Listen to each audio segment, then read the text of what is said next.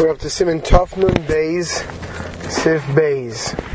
Yeshli in middle of Galas Kelam. Yeshli Zor Milahagil Klei Habasu Klei Hacholov Biyachad. One should be careful regarding kashering milchige and fleshige kelim together. Unless one of them has not been used for at least 24 hours. Surely one should not kasher kli shel iser.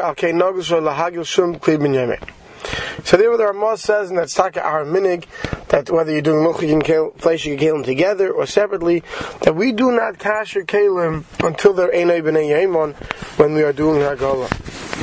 Sivkon yudal yeshli zar udas Ramah b'yerdea sivga afil b'diavad aser. Right, according to Ramah, even b'diavad, if one kasher the basar keli of fleshiks and keli of milchiks, a meat and dairy keli together that we use within 24 hours, it's no good. This has nothing to do with being before or after the 5th hour. This is regards to halachas of basar and chalav, and therefore it makes no difference. Together, that you stick them both into the steaming pot of water together. What's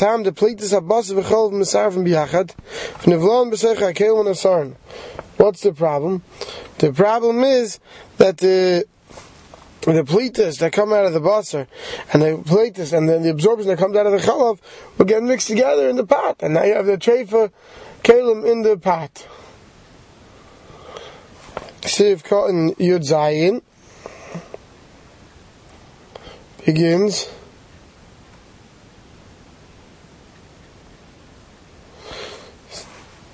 Siv Cotton Yud Zayin Echen Mem de Ben Yemei Mutter Shemekabel Heine Ben Yemei Raktam Pogam.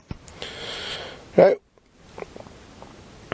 If you have one of them is Heine Ben Yemei, so the Ben Yemei will be Mutter because it will get from the Eini Ben Yemei only a tam that's pogum, because the Eini Ben Yemei can only give off a tam that's pogum. V'sheini Ben Yemei gam came mutter. The keel that was an Eini Ben Yemei could also be mutter. Shetam shebeilei mi Ben Yemei who knows in tam that teira. So the chashiv tam. And since the tam that's going to come from the Ben Yemei will be a not the teira, since there's no tam from the Eini Ben Yemei there, therefore it's considered not by teira.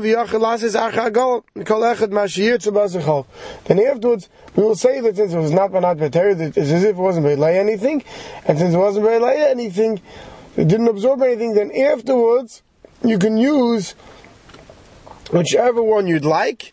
The keli, you can use the keli for milchiks or fleshiks, whichever you prefer. Sivkan Yitches Einei Ben Yemei Aser. Even if both of them were bnei Yeman, as long as you have 60 in the water neged the kli, the plate toss in is part of avi command less. Then when the plates go out in the water, the absorption goes out in the water, be totally bought. But this is all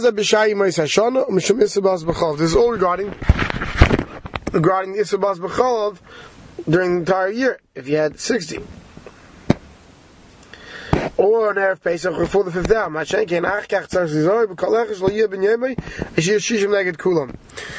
if it's after the 5th hour, then you have to make sure, because then we say that even nice and tam of gam aser is asers.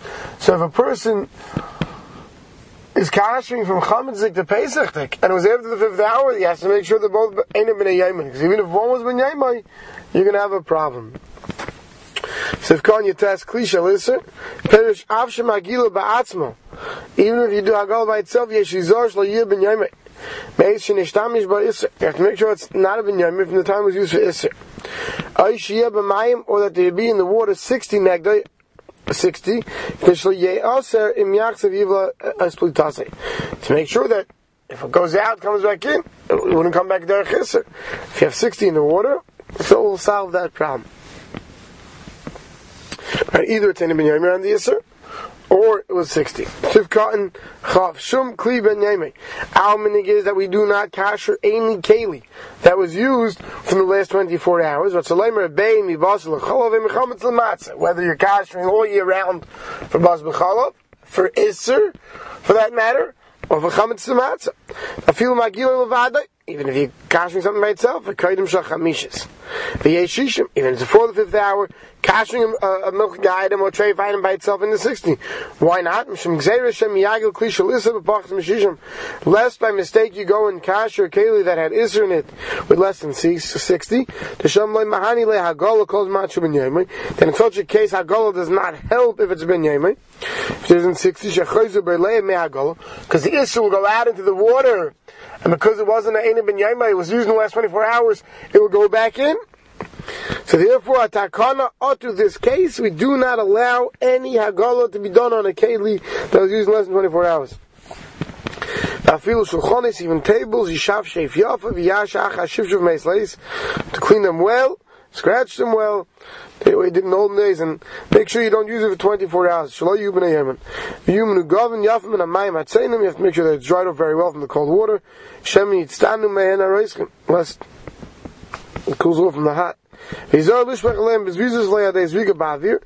sure when you're pouring, when you're kashering with irui on a table, you pour well onto each area, because if you just pour into the ear and the water comes landing on its own, if they're going up, that's not irui. It has to be poured directly. You have to pour it when you're doing irui straight from a kli rishain. One should make sure, you can't take a ladle, stick a ladle into a kli rishain and then pour it onto something that you're kashering, a table, something like that. You have to make sure to pour directly from the kli rishain. Because if you pour that's from the ladle, that's called kli sheni. Unless you're being maga with an Evan Meluban with a white rack, which we've spoken about. If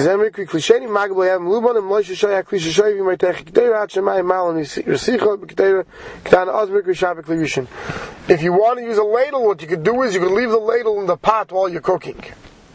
And the stuff gets the water from the pot, right? Then, right, or the smaller kelim, you leave in the bigger keli. So, in such a case where it was cooked together, it was heated together, that would be considered a kli rishain. Siv Gimel. Lo yanilach kelim harbe l'toich keli v'yagilim yachat. But you not place many kelim together into a larger keli and do agol together. So, Rabbi says, im noigim zeh b'zeh. So let's say you take a basket, like you go to many Zagala places and have a basket, they toss it, they try to toss a stack of kalim into it, and they dip that basket in. So he says, you shouldn't put many kalim in there together, if they're touching each other. They shouldn't be touching each other. Mishnah Baruch says, Hanusal Menukov, if using a basket that holds in it, a svacha, or net, to be soich kli she'eni Menukov, lo yagel afil kli echad. Says Dafka, we're talking about here kelim that are netted or have holes, because if you take a pot and you put a kelim in it and you stick it, you just put a spoon in a pot and you take that regular pot and you stick it into a vat that's cooking with water. That doesn't work at all, because then that's not going to even catch that spoon. Even if the spoon is floating around, and he's not sitting on the floor of the pot that you're sticking into that.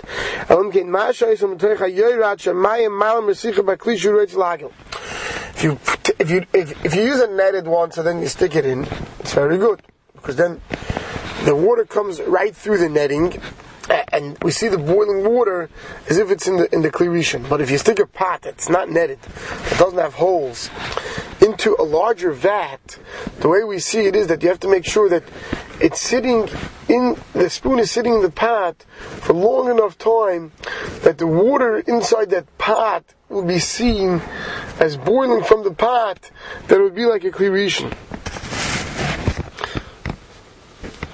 If kelim are touching each other, even though maybe when it comes to tefillah kelim, right? He says, he says, even though when it comes to tefillah kelim, if you have two spoons sitting together, so we say in Allah that if they're partnered very well, tied together, that's not good either. But let's say, generally speaking, if two kelim are metal, they're touching each other, it won't necessarily passel it. He says, but over here, let's say you have a few spoons and they're sitting in each other. Then we say that the spoon, in order to understand how Kagala works, is we have to understand that the absorption has to come out of the spoon. Let's say in the case of a spoon. So if a few spoons are touching each other, even though that it's very hot, we have a problem that what? We have a problem that in that area of the spoon, that area didn't get to it boiling hot water enough to remove the absorption.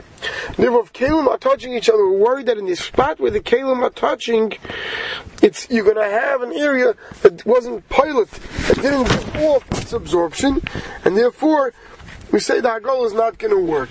If we have to you have to make sure when you go to these hagala places and they want to stick in a lot of kalim together, they're not a thing, to make sure that they shake it very well in a oifen, that it's in the hot water in a way that nothing is touching it, so that all the absorption could come out of it.